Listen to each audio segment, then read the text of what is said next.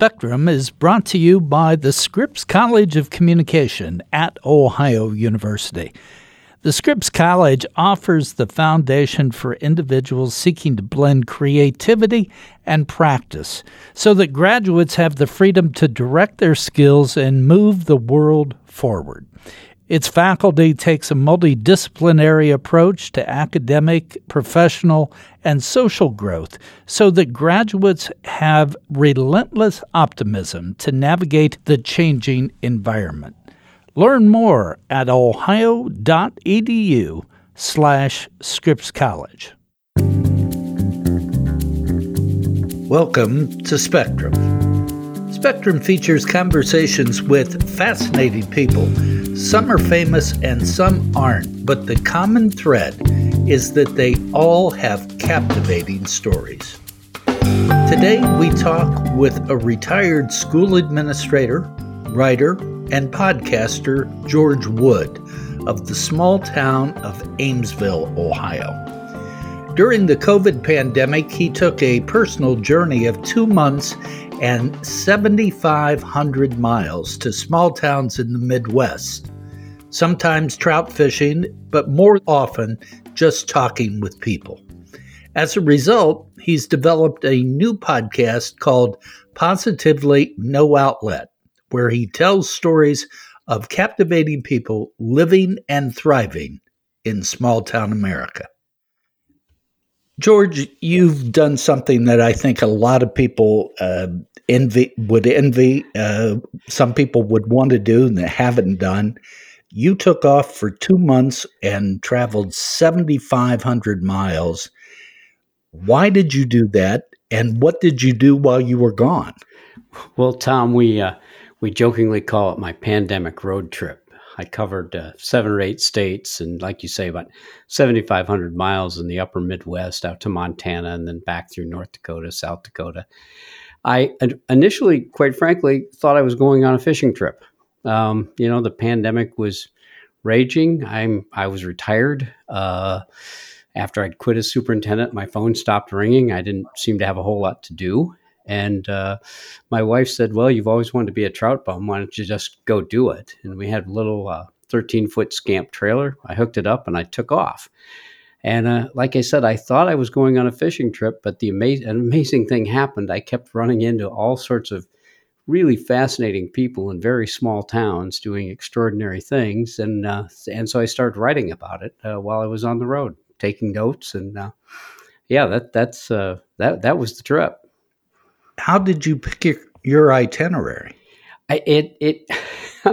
Well, William Least Moon wrote a book called Blue Highways a long time ago. What I used was the red lettering on the maps. Every map has little red letters of little attractions, little things to see. Right. And I have a dog-eared old atlas. I don't use GPS. And I just started looking around, seeing where could I go? My first stop, quite frankly, I went to Northern Michigan. A sister of mine had died in January, and it had taken a long time to organize the memorial. So I went there in early June, and then I decided, well, I'd cut across the Mackinac Bridge and head west. And I didn't really have an itinerary. But you picked these small towns, and you stayed in some of them quite a few days. Yeah, I would land in places, little places like Regent, Montana, and population 150, where a guy named Gary Greff is building something, or has built something he calls the Enchanted Highway, which features the world's largest scrap metal sculptures. Or I ended up in Robinson, North Dakota, population 39, which was having a battle with Rugby, North Dakota, on where the center of North America was. And I just happened to stumble in there when Centerfest was going on, and they made me welcome and even let me sit in with one of the bands. I play drums, and so I got to sit in with one of the bands at the festival. I just kind of land in these places and sometimes think, well, I'm just going to spend the night, and I'd end up spending 3 days. You had 2 criteria: try to stay off interstates and to not eat at any kind of chain restaurant. Yeah, that's right. I wanted to go slow, meet people, and just see the country. And like I say, it started as a fishing trip. I love to fish for trout. I'm a fly fisherman. And so, the first really interesting thing that threw the trip in a different direction was landing in Harmony, Minnesota, which is near the Driftless region where there's a lot of fishing. But Harmony was just this fascinating town with this great little restaurant that's based in the community, a manufacturing center that built up to give local people jobs. Local people had supported it. Now they were supporting a distillery. And I just thought the story was just too good to just stop in and drive away. So I just hung around for a while. So what you've done with these, you've put them into, you wrote stories, and now you're doing your own podcast called Positively No Outlet. Talk about that a moment. Right. The idea behind the podcast, two friends of mine and I have put it together, and it's to sort of tell stories, good news stories from what we call flyover America. The towns that often don't show up in the white heat of the media sometimes, and where people are just doing really good stuff. We say, extraordinary people doing ordinary things and ordinary people doing extraordinary things. And so we've turned it into the Positively No Outlet podcast, where I talk about some of the places we've been to. And we've had a lot of fun with that. And where can people listen to this? Well, it's the positivelynoOutlet.com, but it's also on Google Play, Apple Play, all the places people get their podcasts. Spotify. So, George, let's go back and sort of trace your trip here a bit. Sure. What prompted you to start writing while you were on the road? And did that cause any difficulties, or was that easy to do? Tom, it's interesting. When the pandemic first started, I was actually taking a creative writing course at OU. The campus is really good about letting old folks like me sit in on classes if there's room. And I was taking a creative writing class because I'd had in my head I wanted to write short stories, maybe even a novel about small towns. And so when I was on the trip, I had all these notes from the writing class. And then I started meeting real people that made me want to start writing. And a couple times it was, when I'd be taking notes, talking to somebody, they'd say, what are you doing? What are you writing down? I said, that's not fair. I had to learn some protocols, to say, do you mind if I take a couple notes? Do you mind if I use your name? But it really never caused any problems because people were just pretty proud of where they were. They loved telling their stories. And so when I cut across northern Michigan, I dropped down into Wisconsin to a place called Washington Island. And that was an early discovery on the way through the cherry orchards in Door County. I met a woman named Pat who was doing community kitchens. I thought she was just an orchardist, not just an orchardist, but and who made great cherry turnovers. But it turns out she started all these community kitchens all over the U.S. and we got talking. Found out she'd learned how to do community kitchens in Athens, Ohio at AceNet. And I thought, well, there's an amazing story, right? So we got going on that one. And it just prompted me to think, don't write fiction, write real life. And so, I have notebooks full of notes. I started putting stuff up on my Facebook page, right? And that's when a couple friends got in touch and said, hey, we got to figure out a way to get this out a little bit further. So are you from a small town? What was your affinity to small towns? Well, I did grow up in a small town, Fenton, Michigan, outside of Detroit. My dad was in the auto industry. But when we came here to Athens, I was on the faculty at OU. We looked real hard to find affordable housing, as it were, and we landed in Amesville, which, is outside of Athens. Population, I think right now is about 165. And I have loved living in Amesville. It has just been a wonderful place to raise our kids. It's actually very diverse in a lot of ways, and I just am intrigued by what people do to kind of hold on to a life in a place that a lot of people just drive through. I sometimes sit downtown in front of the bank and watch cars go by, and I think, I bet they wonder, why does anybody even live here? So that kind of prompted it. That was the thing. I I really wanted to see smaller places. Well, we talk on this podcast a lot about politics and a lot about current events. And one of the things that impressed me that you did, being a news person myself, you turned off the news. And I'm curious, did that help your perspective? Yes, that was a decision. I tell you, the first day, and I talk a little bit about it in the opening episode of the podcast, but the first day was so depressing, to be honest, that I almost turned around and came home. I had the news on, going between CNN and MSNBC and Fox and PBS and, trying to listen. And then there's all the political signs because, of course, it was the start of the campaign. And as I say, many of the bumper stickers and signs seem more about agitating people than trying to, convince them to vote in a particular way. And at the end of that first day, I was just really ground down. I got to it's Black Lake, Michigan, where I was going, where my sister's memorial service was. And I was sitting in my trailer thinking, I'm just worn out, and it's only been one day. It's just too much. And so I kind of made a little pact that night that if I was going to go on, the radio was going to get turned off. And so I put it on just music stations.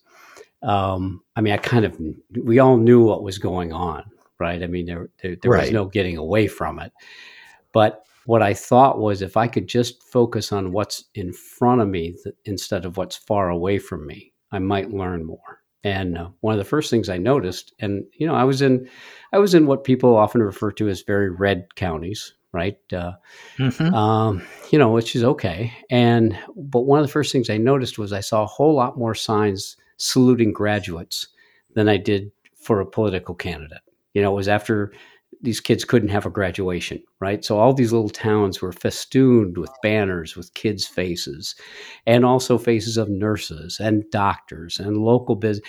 And I thought, these folks are kind of digging in on something that isn't on the news waves. Not that it necessarily should be, but just they're doing something that has great meaning for them. And that's what I wanted to understand is what has meaning for you in this place. It something I'm listening to your podcast. I was going to ask you. It seems that your stories transcended politics, and really dug down into what people were doing to help humankind, so to speak, even on a small town level. Was that purposeful on your part? Yeah, it was. We haven't put the last two episodes up, but in the last one, there's a young man named Sawyer who I met out in Twin Bridges, Montana. And Sawyer works at the Winston Rod Factory. And for fly fishermen who are listening to it, they're all going, "Oh, the Winston fly." And it's a handmade fly rods in America. They're very nice. But they weren't open. I couldn't go in because of the pandemic. And this Sawyer had said, "Well, do you want to try one of the rods? You want to take it out?" And I said, No, that'd be like Harry Potter and a wand. I'll grab one and it won't let go of me, and I just can't do that. But then we got talking, and he was a student in environmental engineering. And I said, "Well, environmental engineering here in the West, it must be some tensions." He said, "It is true that most of the ranchers, the old timers, are Republicans, and most of the new guys in here that are fishermen are Democrats, they're more liberal. But when it comes to keeping the water clean and making sure the land doesn't blow away, we know we're all in this together." And so that was the statement. That was the one I'll take away with me. In the end, he said, "We give each other a lot of guff, but we don't really mean anything by it."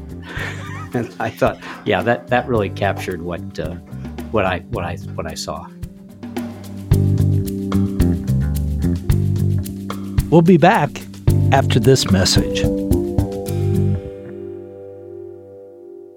The Scripps College of Communication is designed to bring forth the people who bring forth knowledge by word or image or data stream, and in every medium and by all means, it succeeds. The Scripps College of Communication is where one generation of thought leaders and storytellers opens the doors for the next. educating and inspiring each other, bridging disciplines, forging connections, pushing beyond the syllabus and beyond limits.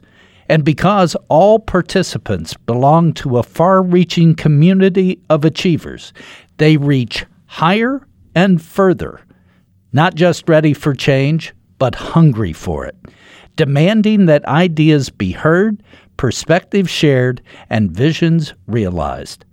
This is how the Scripps College moves the world forward. This is what knowledge demands, and this is why the Scripps College of Communications exists.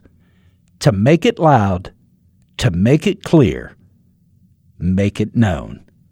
Learn more at ohio.edu/Scripps College. Your first two episodes focused on, the first sort of recaps why you're doing it, but the first couple focused on Harmony, Minnesota. Yeah. And one of the titles was "People Might Not Think We're Nice." Oh yes, that was from Cook really City. That really caught my eye. Talk about that. Well, that was out in Cook City, Montana, and Cook City is a little town on the eastern side of Yellowstone National Park, and a friend and I were there spending the night. We were going to go into the park the next day, and all through the town, all through Cook City, were these signs that Cook City United Against Racism.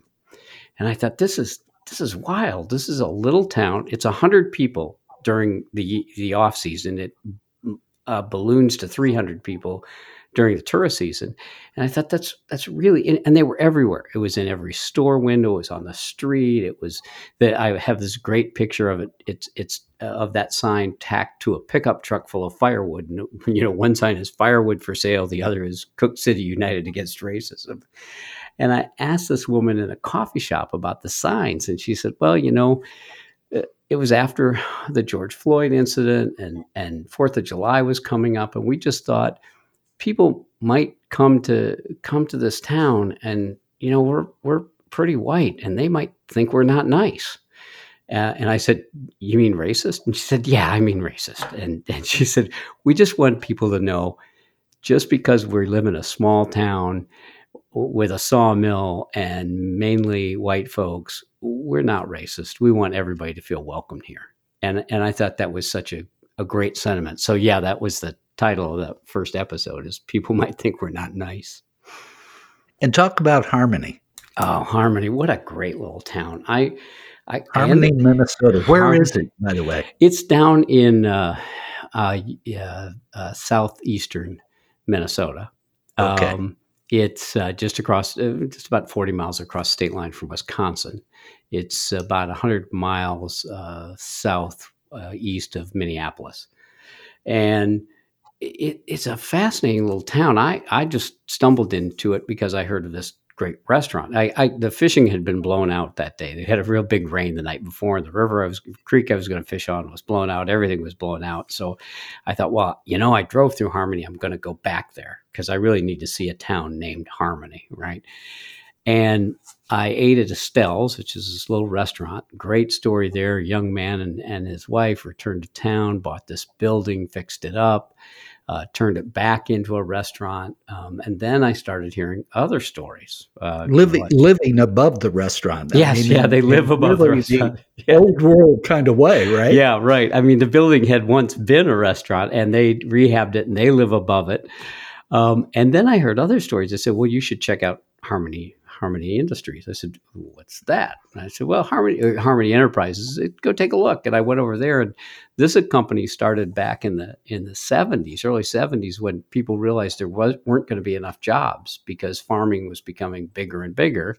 That was the main industry, and they needed fewer and fewer people. So the people of Harmony all threw in money, and they started this business that initially started making ice fishing shelters. And the bikini cane, which was a walking cane that would fold out into a tripod seat, right?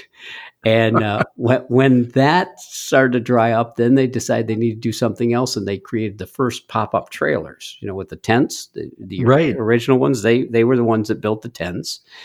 Then they realized that was too seasonal, So then they got into the recycling business, and they are now the third largest manufacturers of recycling equipment, compactors, and that sort of stuff in the world. They actually have an office in France. And this was all about local people. It was started by local people. Just everybody contributed a bunch of money and said, well, we hope something works. And what was interesting is how that's kept on, because there are these three guys who have started a distillery. It's called Harmony Spirits. The bourbon is not bad. It's pretty good, actually. I can speak from experience. And they had the same problem. No bank wanted to loan them money. So they went to the community, and all these neighbors said, yeah, we can do this. And they all threw in a bunch of money, and now they've started this distillery. And it was just really fascinating to be in a town where when challenges come up or opportunities occur, the whole community just sort of steps up and says, well, what can we do to make this happen? We're also used to big box stores and chain operations, and I found it fascinating that you went into a local grocery store and they took your list and went around and shopped with you. Yes. Well, you've heard this. Help you out. You've heard the saying "Minnesota nice," right? And I ran into a lot of Minnesota nice folks, but absolutely true. I walked in and the clerk could tell that I wasn't from there. He said, "Let me help you," and he took my list and started going around putting things in my basket. So yeah, it was. I think if you just slow down enough and get away from the interstate exchanges and hit towns where people are engaged in the daily work of trying to make their place the best it can be for everybody, you run into these stories. And yeah, it was terrific. Did you find?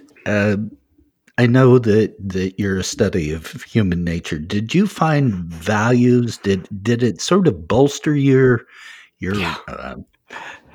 I don't know how to put it. So, we get so cynical sometimes. Did it bolster your faith in humanity in some of these places?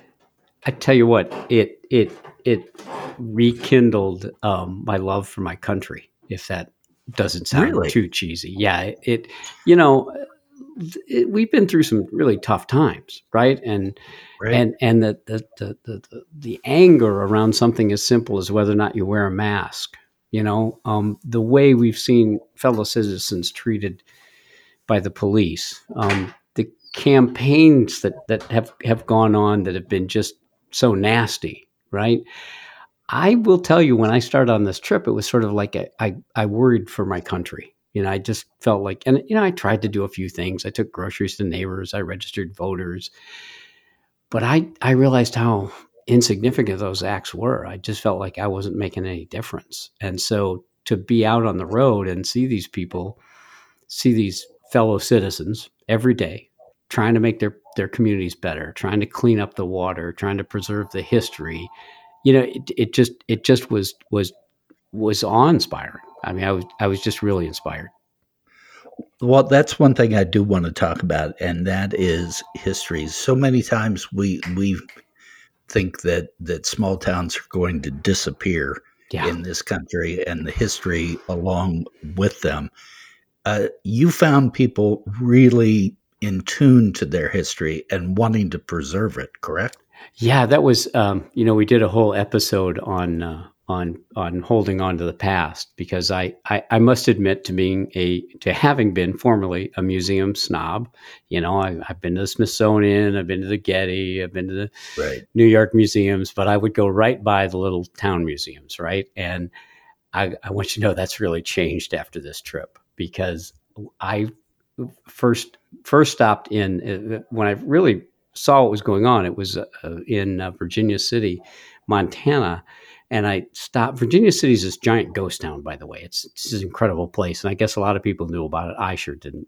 But the first marker I came to was about a woman named Sarah Bickford. And Sarah Bickford had been born a slave in Tennessee, got out to Montana by trading her, after the Civil War, got out to Montana by trading her services as a nanny. Married a guy who he then dies. I'm shortening the story. It's much longer, but he dies and leaves her 3/4 of the Virginia City Water Department. And Wow. she takes courses, she takes correspondence courses, becomes quite the businesswoman, buys the other quarter of the water department. She ends up being the first woman in Montana. And I would suggest maybe the only African American woman in the United States who owned a public utility. And I thought, what an amazing story. And what a story nobody knows. And so then I started going to more of these small local museums and realizing that, they're holding on to a history that really addresses some of the issues we face today. I mean, every one of them is filled with the memorabilia of immigration and how immigrants built this country. And you read their stories and you think, how could you be against immigration? If you pay attention to what happened. So, it was great to go to those places. And I would encourage anybody wandering through any of these towns, if you see one of these little local museums, please stop, because the stories are so powerful. The one that really struck me too was in the O'Fallon Museum out in Montana, and there was a small display. It was way back in one corner, and it was a cork board, and on it were all these newspaper clippings from the World War II era, and it was all pictures of young people who had enlisted and were going off to fight, and their hats are jauntily off to one side, right, and they're smiling, and then you read and you realize most of them never came home, and wow. It was a great moment. One of the things that, in listening to your podcast, that struck me is that we take pride in our small towns. A lot of people do, and in the culture and the history, as you've pointed out. But somehow we have to put things on display. And your story about the scrap metal sculpture in North Dakota, you mentioned it earlier, but I'd like for you to tell our listeners a little bit about this, because I just found that amazing. Oh, Tom, what a place. So this guy's name is Gary Greff, and he came back to the little town of Regent, North Dakota, worried because he had nieces and nephews there. He didn't have any children, but he knew there were no jobs. This town was once 450 people. It's now about 120. It's in the plains, right? It's in the wheat fields, and farming has become, again, more mechanized, more concentrated, and so fewer jobs. And he kept trying to figure out what he could do to bring work.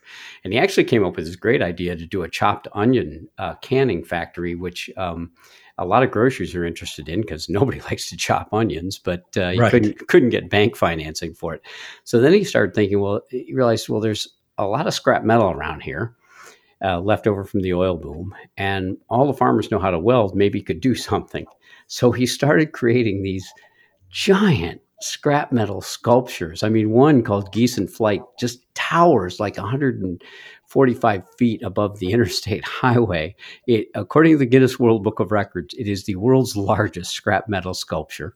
There's a picture of you on your on your website, and you and your trailer named Charlie are like minuscule. Yes, absolutely.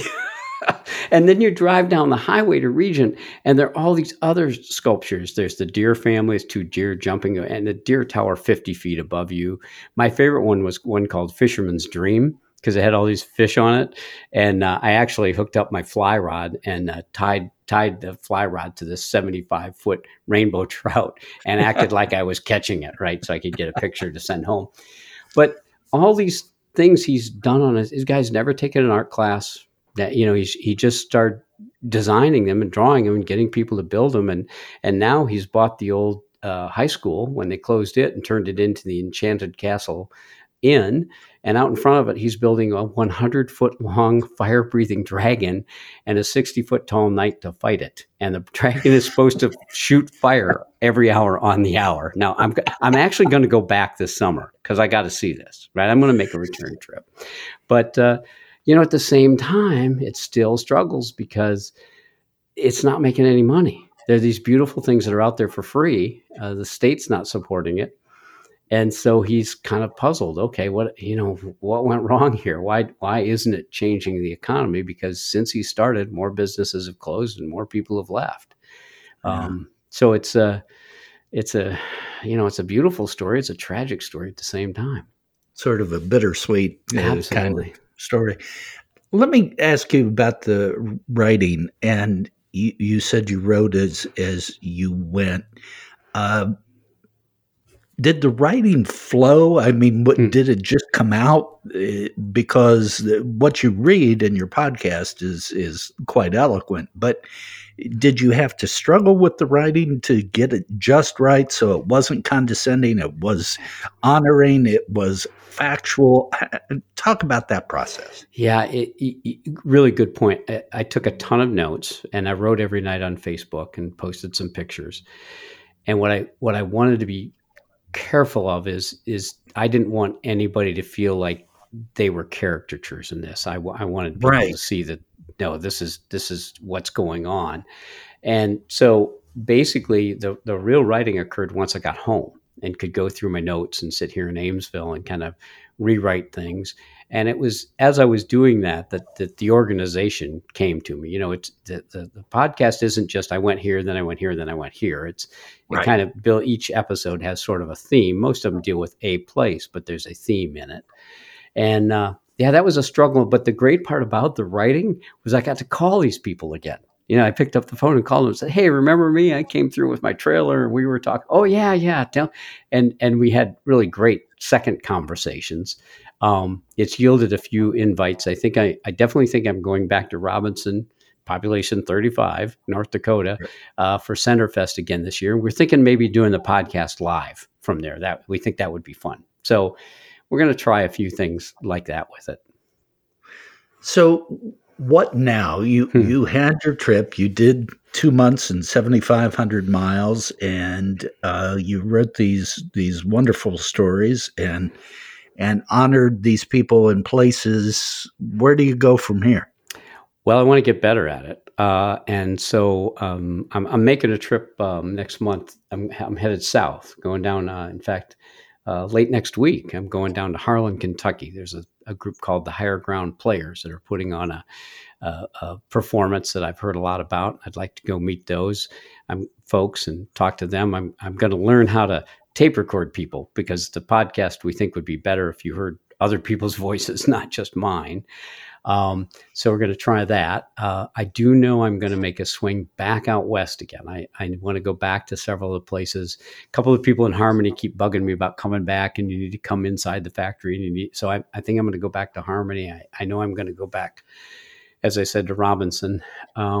So I hope to just keep traveling around. We're playing with an idea of maybe doing a whole series on young farmers that are trying to start out farming. We're also thinking about doing one on small town restaurants. So if anybody out there has a great small town restaurant to recommend to me, town needs to be under 500 people, let me know. Just quickly, but these small town restaurants, did they have specialties? Each place, like pie yes. or a special dish, or? Oh yeah. I just did a quick little trip to West Virginia and found a little restaurant that you've heard of, the pepperoni roll.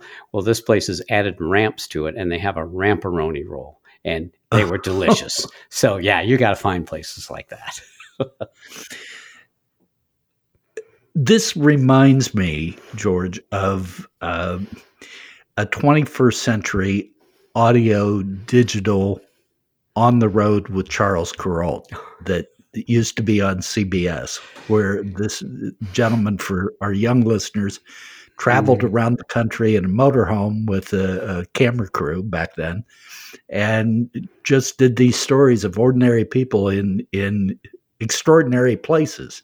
It seems like that's fairly typical of what you're doing. Oh, to be compared to Charles Kuralt, I mean, another. He was educated in Chapel Hill as I was, North Carolina. Right.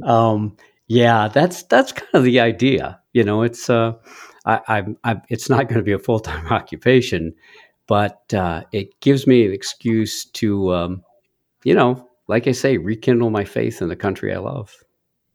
It's so true that these stories are not told, and we're so consumed these days with the headlines or with the latest social media trending trend that we don't take time and look at some of these places. Yeah. There's a lot of value in just slowing down and talking to people, and I think I don't want to think or have your listeners think for a minute that these folks are naive about what's going on all around them. They knew what was going on and they were worried about it. But what they thought they could do was make where they are better. They that's what they thought they were called to do is make where they were at that moment a better place to be for everybody. And we can all take a lesson from that. Yeah. George, it's been a delight. It's really a change of pace for us, and I appreciate you talking with us. Good luck with your podcast. Yeah. Again, it's Positively No Outlet, and you can get it at your podcast outlets or at your website, positivelynooutlet.com. Right. Thanks, Tom. It's been a real pleasure.